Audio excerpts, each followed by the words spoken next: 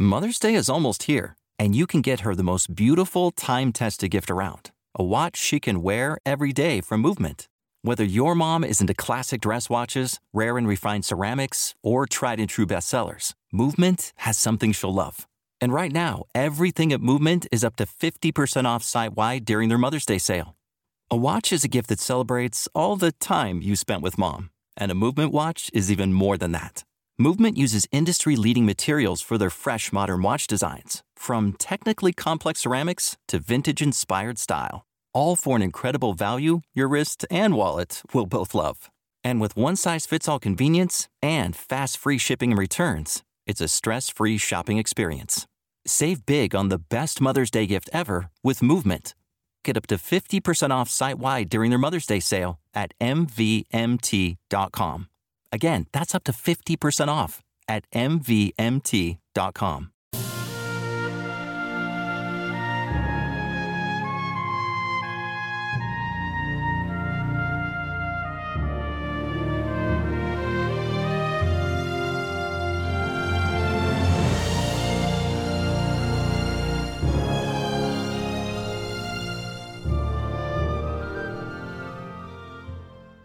Welcome back, everyone, to 1001 Stories for the Road. This is your host, John Hagedorn, and today, Chapter 24, A Prowler of the Night. Down we plunged into the cellar, through the trap, and to the door of bewilderment. "Don't expect too much," admonished Larry. "I can't promise you a single Spanish coin." "Perish the ambition! We've blocked Pickering's game, and nothing else matters," I said. We crawled through the hole in the wall and lighted candles. The room was about 7 feet square. At the farther end was an oblong wooden door, close to the ceiling, and Larry tugged at the fastening until it came down, bringing with it a mass of snow and leaves. "Gentlemen," he said, "we are at the edge of the ravine. Did you see the blue sky? And yonder, if you will twist your necks a bit, is the boathouse." "Well, let the scenic effects go and show us where you found those papers," I urged. "Speaking of mysteries, that is where I throw up my hands, lads. It's quickly told. Here is a table, and here is a tin despatch box, which lies just where I found it. It was closed, and the key was in the lock. I took out that packet. It wasn't even sealed. Saw the character of the contents, and couldn't resist the temptation to try the effect of an announcement of its discovery on your friend Pickering. Now that is nearly all. I found this piece of paper under the tape with which the envelope was tied, and I don't hesitate to say that when I read it I laughed until I thought I should shake down the cellar. Read it, John Glenarm." He handed me a sheet of legal cap paper on which was written these words, in capitals: "He laughs best who laughs last." "What do you think is so funny in that?" I demanded. "Who wrote it, do you think?" asked Stoddard. "Who wrote it, do you ask? Why, your grandfather wrote it. John Marshall Glenarm, the cleverest, grandest old man that ever lived, wrote it," declaimed Larry, his voice booming loudly in the room. "It's all a great big game, fixed up to try you and Pickering. But principally you blockhead. Oh, it's grand, perfectly, deliciously grand. And to think it should be my good luck to share in it." "Humph! I'm glad you're amused, but it doesn't strike me as being so awfully funny. Suppose those papers had fallen into Pickering's hands. Then where would the joke have been, I should like to know?" "On you, my lad, to be sure. The old gentleman wanted you to study architecture. He wanted you to study his house. He even left a little pointer in an old book. Oh, it's too good to be true." "Well, that's all clear enough," observed Stoddard, knocking upon the despatch box with his knuckles. "But why do you suppose he dug this hole here with its outlet on the ravine?"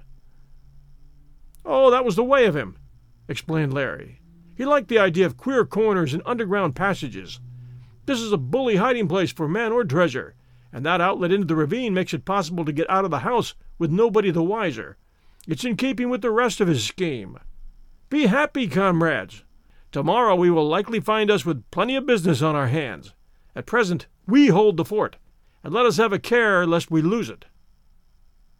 We closed the ravine door, restored the brick as best we could, and returned to the library. We made a list of the Pickering notes and spent an hour discussing this new feature of the situation. "That's a large amount of money to lend one man," said Stoddard. True, and from that we may argue that Mr. Glenarm didn't give Pickering all he had. There's more somewhere. If only I didn't have to run. And Larry's face fell as he remembered his own plight. I'm a selfish pig, Larry. I've been thinking only of my own affairs, but I never relied on you as much as now. Those fellows will sound the alarm against Donovan, without a doubt, on general principles, and will land a blow on you, remarked Stoddard thoughtfully. But you can get away, Larry. We'll help you off tonight. I don't intend to stand between you and liberty. This extradition business is no joke. If they ever get you back in Ireland, it will be no fun getting you off. You'd better run for it before Pickering and his sheriff spring their trap. Yes, that's the wise course. Glenarm and I can hold the fort here. His is a moral issue, really, and I'm in for a siege of 1,000 years, said the clergyman earnestly. If it's necessary to beat Pickering, I may go to jail in the end, too, I suppose. I want you both to leave. It's unfair to mix you up in this ugly business of mine. Your stake's bigger than mine, Larry, and yours too, Stoddard. Why, your whole future, your professional standing and prospects would be ruined if we got into a fight here with the authorities. Thank you for mentioning my prospects. I've never had them referred to before, laughed Stoddard. No, your grandfather was a friend of the church, and I can't desert his memory. I'm a believer in a vigorous church militant, and I'm enlisted for the whole war. But Donovan ought to go, if he will allow me to advise him. Larry filled his pipe at the fireplace. Lads, he said, his hands behind him, rocking gently as was his way, let us talk of art and letters. I'm going to stay. It hasn't often happened in my life that the whole setting of the stage has pleased me as much as this. Lost treasure, secret passages, a gentleman rogue storming the citadel, a private chaplain on the premises, a young squire followed by a limelight, sheriff, schoolgirls, and a sisterhood distributed throughout the landscape, and me with Scotland Yard looming duskily in the distance. Glenarm, I'm going to stay. There was no shaking him, and the spirits of all of us rose after this new pledge of loyalty. Stoddard stayed for dinner, and afterward we began again our eternal quest for the treasure, our hopes high from Larry's lucky strike of the afternoon, and with a new eagerness born of the knowledge that the morrow would certainly bring us face to face with the real crisis. We ranged the house from tower to cellar. We overhauled the tunnel, for, it seemed to me, the 100th time. It was my watch, and at midnight, after Stoddard and Larry had reconnoitered the grounds, and Bates and I had made sure of all the interior fastenings, I sent them off to bed and made myself comfortable with a pipe in the library. I was glad of the respite, glad to be alone, to consider my talk with Marian Devereux at St. Agatha's, and her return with Pickering. Why could she not always have been Olivia, roaming the woodland, or the girl in gray, or that woman, so sweet in her dignity, who came down the stairs at the Armstrongs? Her own attitude toward me was so full of contradictions. She had appeared to me in so many moods and guises that my spirit ranged the whole gamut of feeling as I thought of her. But it was the recollection of Pickering's infamous conduct that colored all my doubts of her. Pickering had always been in my way, and here, but for the chance by which Larry had found the notes, I should have had no weapon to use against him. The wind rose and drove shrilly around the house. A bit of scaffolding on the outer walls rattled loose somewhere and crashed down upon the terrace. I grew restless, my mind intent upon the many chances of the morrow, and running forward to the future. Even if I won in my strife with Pickering, I had yet my way to make in the world. His notes were probably worthless, I did not doubt that. I might use them to procure his removal as executor, but I did not look forward with any pleasure to a legal fight over a property that had brought me only trouble. Something impelled me to go below, and taking a lantern, I tramped somberly through the cellar, glancing at the heating apparatus, and remembering that the chapel entrance to the tunnel was unguarded. I followed the corridor to the trap and opened it. The cold air blew up sharply, and I thrust my head down to listen. A sound at once arrested me. I thought at first it must be the suction of the air, but Glenarm House was no place for conjectures, and I put the lantern aside and jumped down into the tunnel. A gleam of light showed for an instant. Then the darkness and silence were complete. I ran rapidly over the smooth floor, which I had traversed so often that I knew its every line. My only weapon was one of Stoddard's clubs. Near the door of bewilderment I paused and listened. The tunnel was perfectly quiet. I took a step forward and stumbled over a brick, fumbled on the wall for an opening which we had closed carefully that afternoon, and at the instant I found it, a lantern flashed blindingly in my face, and I drew back, crouching involuntarily, and clenching the club ready to strike. "Good evening, Mr. Glenarm." Marian Devereux's voice broke the silence, and Marian Devereux's face, with the full light of the lantern upon it, was bent gravely upon me. Her voice as I heard it there, her face as I saw it there, are the things that I shall remember last when my hour comes to go hence from this world. The slim fingers, as they clasped the wire screen of the lantern, held my gaze for a second. The red tam o' shanter that I associated with her youth and beauty was tilted rakishly on one side of her pretty head. To find her here, seeking, like a thief in the night, for some means of helping Arthur Pickering, was the bitterest drop in the cup. I felt as though I had been struck with a bludgeon. "I beg your pardon," she said, and laughed. "There doesn't seem to be anything to say, does there? Well, we do certainly meet under the most unusual, not to say unconventional circumstances, Squire Glenarm. Please go away, or turn your back. I want to get out of this donjon keep." She took my hand coolly enough and stepped down into the passage. Then I broke upon her stormily. "You don't seem to understand the gravity of what you're doing. Don't you know that you're risking your life in crawling through this house at midnight? That even to serve Arthur Pickering, a life is a pretty big thing to throw away? Your infatuation for that blackguard seems to carry you far, Miss Devereux." She swung the lantern at arm's length back and forth, so that its rays at every forward motion struck my face like a blow. "It isn't exactly pleasant in this cavern. Unless you wish to turn me over to the Lord High Executioner, I will bid you good night." "But the infamy of this, of coming in here to spy upon me, to help my enemy, the man who is seeking plunder, doesn't seem to trouble you." "No, not a particle," she replied quietly, and then with an impudent fling, "Oh, no." She held up the lantern to look at the wick. "I'm really disappointed to find that you were a little ahead of me, Squire Glenarm. I didn't give you credit for so much perseverance. But if you have the notes—" "Ah, the notes. He told you there were notes, did he? The coward sent you here to find them, after his other tools failed him?" She laughed that low laugh of hers that was like a bubble of a spring. "Of course, no one would dare deny what the great Squire Glenarm says," she said witheringly. "You can't know what perfidy means to me," I said. "That night, at the Armstrongs', I thrilled at the sight of you. As you came down the stairway, I thought of you as my good angel, and I belong to you. All my life, the better future that I wish to make for your sake. Please don't." And I felt that my words had touched her, that there were regret and repentance in her tone and in the gesture with which she turned from me. She hurried down the passage, swinging the lantern at her side, and I followed, so mystified, so angered by her composure, that I scarcely knew what I did. She even turned, with pretty courtesy, to hold the light for me at the crypt steps, a service that I accepted perforce and with joyless acquiescence in the irony of it. I knew that I did not believe in her. Her conduct as to Pickering was utterly indefensible. I could not forget that. But the light of her eyes, her tranquil brow, the sensitive lips, whose mockery stung and pleased in a breath, by such testimony my doubts were alternately reinforced and disarmed. Swept by those changing moods, I followed her out into the crypt.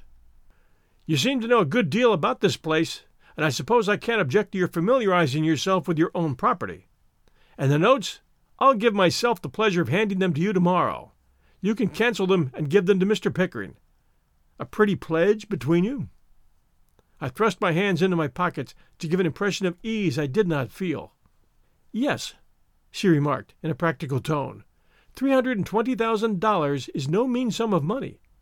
Mr. Pickering will undoubtedly be delighted to have his debts cancelled." "In exchange for a life of devotion?" I sneered.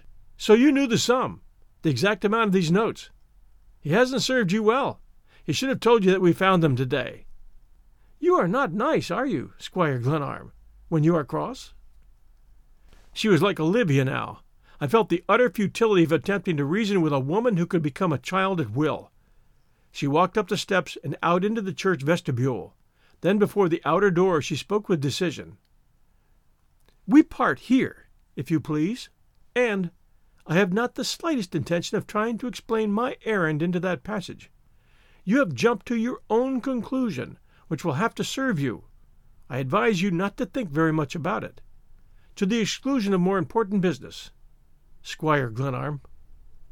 She lifted the lantern to turn out its light, and it made a glory of her face, but she paused and held it toward me. "Pardon me, you will need this to light you home. But you shouldn't cross the park alone. Good night. Please be sure to close the door to the passage when you go down. You're a dreadfully heedless person, Squire Glenarm." She flung open the outer chapel door and ran along the path toward St. Agatha's. I watched her in the starlight until a bend in the path hid her swift, moving figure. Down through the passage I hastened, her lantern lighting my way.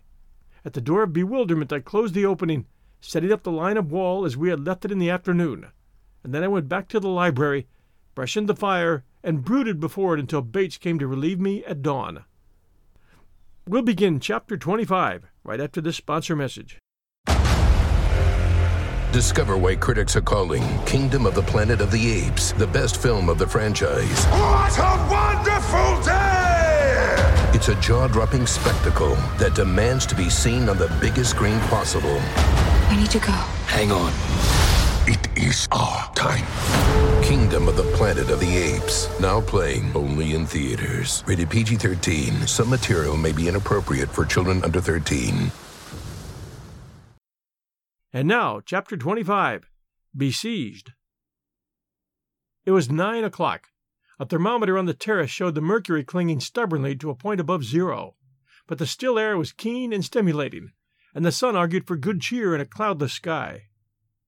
We had swallowed some breakfast, though I believe no one had manifested an appetite, and we were cheering ourselves with the idlest talk possible. Stoddard, who had been to the chapel for his usual 7 o'clock service, was deep in the pocket Greek Testament he always carried. Bates ran in to report a summons at the outer wall, and Larry and I went together to answer it, sending Bates to keep watch toward the lake. Our friend the sheriff, with the deputy, was outside in a buggy. He stood up and talked to us over the wall. "You gents understand that I'm only doing my duty. It's an unpleasant business, but the court orders me to eject all trespassers on the premises, and I've got to do it." "The law is being used by an infamous scoundrel to protect himself," I responded. "I don't intend to give in. We can hold out here for 3 months if necessary, and I advise you to keep away and not be made a tool for a man like Pickering." The sheriff listened respectfully, resting his arms on top of the wall. "You ought to understand, Mr. Glenarm, that I ain't the court. I'm the sheriff, and it's not for me to pass on these questions. I got my orders, and I got to enforce them, and I hope you will not make it necessary for me to use violence. The judge said to me, 'We deplore violence in such cases.' Those were his honor's very words." "You may give his honor my compliments and tell him that we're sorry not to see things his way, but there are points involved in this business that he doesn't know anything about, and we, unfortunately, have no time to lay them before him." The sheriff's seeming satisfaction with his position on the wall and his disposition to parley had begun to arouse my suspicions, and Larry, several times, exclaimed impatiently at the absurdity of discussing my affairs with a person whom he insisted on calling a constable, to the sheriff's evident annoyance. The officer now turned upon him. "Yes, sir, we got our eyes on you, and you better come along peaceable. Lawrence Donovan, the description fits you to a T." "You could buy a nice farm with that reward, couldn't you?" began Larry, but at that moment Bates ran toward us calling loudly. "They're coming across the lake, sir," he reported, and instantly the sheriff's head disappeared, and as we ran toward the house we heard his horse pounding down the road toward St. Agatha's. "The law be damned, they don't intend to come in here by the front door as a matter of law," said Larry. "Pickering's merely using the sheriff to give respectability to his maneuvers for those notes and the rest of it." It was no time for a discussion of motives. We ran across the meadow past the water tower and through the wood down to the boathouse. Far out on the lake we saw half a dozen men approaching the Glenarm grounds. They advanced steadily over the light snow that lay upon the ice, one man slightly in advance and evidently the leader. "It's Morgan!" exclaimed Bates. "And there's Ferguson!" Larry chuckled and slapped his thigh. "Observe that stocky little devil just behind the leader? He's my friend from Scotland Yard. Lads, this is really an international affair. Bates, go back to the house and call it any sign of attack," I ordered. "The sheriff's loose somewhere." "And Pickering's directing his forces from afar," remarked Stoddard. "I count 10 men in Morgan's line," said Larry, "and the sheriff and his deputy make 2 more. That's 12, not counting Pickering, that we know of on the other side." "Warn them away before they get much nearer," suggested Stoddard. "We don't want to hurt people if we can help it." And at this I went to the end of the pier. Morgan and his men were now quite near, and there was no mistaking their intentions. Most of them carried guns, the others revolvers and long ice hooks. "Morgan," I called, holding up my hands for a truce, "we wish you no harm, but if you enter these grounds, you're going to do so at your own peril." "We're all sworn deputy sheriffs," called the caretaker smoothly. "We got the law behind us." "That must be why you're coming in the back way," I replied. The thick-set man whom Larry had identified as the English detective now came closer and addressed me in a high key. "You're harboring a bad man, Mr. Glenarm. You better give him up. The American law supports me, and you'll get yourself in trouble if you protect that man. You may not understand, sir, that he's a very dangerous character." "Thanks, Davidson," called Larry. "You better keep out of this. You know I'm a bad man with the shillelagh." "That you are, you blackguard!" yelled the officer, so spitefully that we all laughed. I drew back to the boathouse. "They're not going to kill anybody if they can help it," remarked Stoddard, "any more than we are. Even deputy sheriffs are not turned loose to do murder, and the Wabana County Court wouldn't, if it hadn't been imposed upon by Pickering, lend itself to a game like this." "Now we're in for it," yelled Larry, and the 12 men, in close order, came running across the ice toward the shore. "Open order and fall back slowly toward the house," I commanded, and we deployed from the boathouse while the attacking party still clung together, a strategic error, as Larry assured us. "Stay together, lads. Don't separate. You'll get lost if you do," he yelled. Stoddard bade him keep still, and we soon had our hands full with a preliminary skirmish. Morgan's line advanced warily. Davidson, the detective, seemed disgusted at Morgan's tactics, openly abused the caretaker, and ran ahead of his column, revolver in hand, bearing down upon Larry, who held our center. The Englishman's haste was his undoing. The light fall of snow a few days before had gathered in the little hollows of the wood deceptively. The detective plunged into one of these and fell sprawling on all fours, a calamity that caused his comrades to pause uneasily.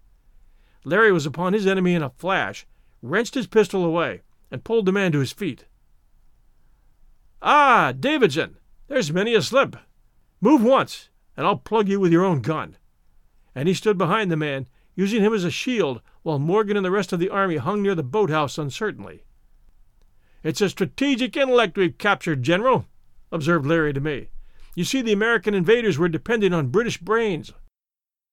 Morgan now acted on the hint we had furnished him and sent his men out as skirmishers. The loss of the detective had undoubtedly staggered the caretaker, and we were slowly retreating toward the house, Larry with one hand on the collar of his prisoner and the other grasping the revolver with which he poked the man frequently in the ribs. We slowly continued our retreat, fearing a rush, which would have disposed of us easily enough if Morgan's company had shown more of a fighting spirit. Stoddard's presence rather amazed them, I think, and I saw that the invaders kept away from his end of the line. We were far apart, and calling to one another now and then that we might not become too widely separated. Davidson did not relish his capture by the man he had followed across the ocean, and he attempted once to roar a command to Morgan. "Try again!" I heard Larry admonish him. "Try that once more, and the sod, God bless it, will never feel the delicate imprint of your webbed feet again." He turned the man about and rushed him toward the house, the revolver still serving as a prod. His speed gave heart to the wary invaders immediately behind him, and 2 fellows urged and led by Morgan charged our line at a smart pace. "Bolt for the front door!" I called to Larry, and Stoddard and I closed in after him to guard his retreat. "They're not shooting," called Stoddard. "You may be sure they've had their orders to capture the house with as little row as possible." We were now nearing the edge of the wood, with the open meadow and water tower at our backs, while Larry was making good time toward the house. "Let's meet them here," shouted Stoddard. Morgan was coming up with a club in his hand, making directly for me, 2 men at his heels, and the rest veering off toward the wall of St. Agatha's. "Watch the house!" I yelled to the chaplain, and then on the edge of the wood Morgan came at me furiously, swinging his club over his head, and in a moment we were fencing away at a merry rate, clubs in both our hands. We both had revolvers strapped to our waists, but I had no intention of drawing mine unless I needed to. At my right, Stoddard was busy keeping off Morgan's personal guard, who seemed reluctant to close with the clergyman. I have been in my day something of a fencer, and my knowledge of the foils stood me in good stead now. With a tremendous thwack I knocked Martin's club flying over the snow, and as we grappled, Bates yelled from the house. I quickly found that Morgan's wounded arm was still tender. He flinched at the first grapple, and his anger got the better of his judgment. We kicked up the snow at a great rate as we feinted and dragged each other about. He caught hold of my belt with one hand and with a great wrench nearly dragged me from my feet, but I pinioned his arms and bent him backward, then, by a trick Larry had taught me, flung him upon his side. It is not, I confess, a pretty business, matching your brute strength against that of a fellow man, and as I cast myself upon him and felt his hard-blown breath on my face, I hated myself more than I hated him for engaging in so ignoble a contest. Bates continued to call from the house. "Come on at any cost!" shouted Stoddard, putting himself between me and the men who were flying to Morgan's aid. I sprang away from my adversary, snatching his revolver, and ran toward the house, Stoddard close behind, but keeping himself well between me and the men who were now after us in full cry. "Shoot, you fool, shoot!" howled Morgan, and as we reached the open meadow and ran for the house, a shotgun roared back of us, and buckshot snapped and rattled on the stone of the water tower. "There's the sheriff!" called Stoddard behind me. The officer of the law and his deputy ran into the park from the gate of St. Agatha's, while the rest of Morgan's party were skirting the wall to join them. "Stop or I'll shoot!" yelled Morgan, and I felt Stoddard pause in his gigantic stride to throw himself between me and the pursuers. "Spring for it hot!" he called very coolly, as though he were coaching me in a contest of the most amiable sort imaginable. "Get away from those guns!" I panted, angered by the very generosity of his defense. "Feint for the front entrance, and then run for the terrace and the library door," Stoddard commanded, as we crossed a little ravine bridge. "They've got us headed off." Twice the guns boomed behind us, and twice I saw a shot cut into the snow about me. "I'm all right," called Stoddard reassuringly, still at my back. "They're not a bit anxious to kill me." I was at the top of my speed now, but the clergyman kept close at my heels. I was blowing hard, but he made equal time with perfect ease. The sheriff was bawling orders to his forces, who awaited us before the front door. Bates and Larry were not visible, but I had every confidence that the Irishman would reappear in the fight at the earliest moment possible. Bates, too, was to be reckoned with, and the final struggle, if it came in the house itself, might not be so unequal, providing we knew the full strength of the enemy. "Now for the sheriff! Here we go!" cried Stoddard, beside me, and we were close to the fringe of trees that shielded the entrance. Then off we veered suddenly to the left, close upon the terrace, where one of the French windows was thrown open, and Larry and Bates stepped out, urging us on with lusty cries. They caught us by the arms and dragged us over where the balustrade was lowest, and we crowded through the door and slammed it. As Bates snapped the bolts, Morgan's party discharged its combined artillery, and the sheriff began a great clatter at the front door. "Gentlemen, we're in a state of siege," observed Larry, filling his pipe. Shot pattered on the walls, and several panes of glass cracked in the French windows. "All's tight below, sir," reported Bates. "I thought it best to leave the tunnel trap open for your own use. Those fellows won't come in that way. It's too much like a blind alley." "Where's your prisoner, Larry?" "Potato cellar. Quite comfortable, thanks." It was 10 o'clock, and the besiegers suddenly withdrew a short distance for parley among themselves. Outside the sun shone brightly, and the sky was never bluer. In this moment of respite, while we made ready for what further the day might bring forth, I climbed up to the finished tower to make sure we knew the enemy's full strength. I could see over the treetops, beyond the chapel tower, the roofs of St. Agatha's. There at least was peace. And in that moment, looking over the black wood, with the snow lying upon the ice of the lake white and gleaming under the sun, I felt unutterably lonely and heartsick, and tired of strife. It seemed 1,000 years ago that I had walked and talked with the child Olivia, and 10,000 years more since the girl in gray at the Annandale station had wakened me in a higher aim, and quickened a better impulse than I had ever known. Larry roared my name through the lower floors. I went down with no wish in my heart but to even matters with Pickering and be done with my grandfather's legacy forever. "The sheriff and Morgan have gone back toward the lake," reported Larry. "Ah, they've gone to consult their chief," I said. "I wish Pickering would lead his own battalions. It would give social prestige to the fight." "Bah! These women!" And Larry tore the corner from a cartridge box. Stoddard, with a pile of clubs within reach, lay on his back on the long leather couch, placidly reading his Greek Testament. Bates, for the first time since my arrival, seemed really nervous and anxious. He pulled a silver watch from his pocket several times, something I had never seen him do before. He leaned against the table, looking strangely tired and worn. I saw him start nervously as he felt Larry's eyes on him. "I think, sir, I'd better take another look at the outer gates," he remarked to me, quite respectfully. His disturbed air aroused my old antagonism. Was he playing double in the matter? Did he seek now excuse for conveying some message to the enemy? "You'll stay where you are," I said sharply, and I found myself restlessly fingering my revolver. "Very good, sir." And the hurt look in his eyes touched me. "Bates is all right," Larry declared, with an emphasis that was meant to rebuke me. Join us next Sunday night at 8 p.m. Eastern Time for Chapter 26 and 27, as we draw near to the exciting conclusion of The House of 1,000 Candles. If you enjoy our show, please share with others. And please do send us a review when you get the chance. We would appreciate that very much. This is John Hagedorn, your host of 1001 Stories for the Road. Thanks so much for joining us. We'll return next Sunday night at 8 p.m. Eastern Time. Meanwhile, everyone, stay safe, and we'll be back soon.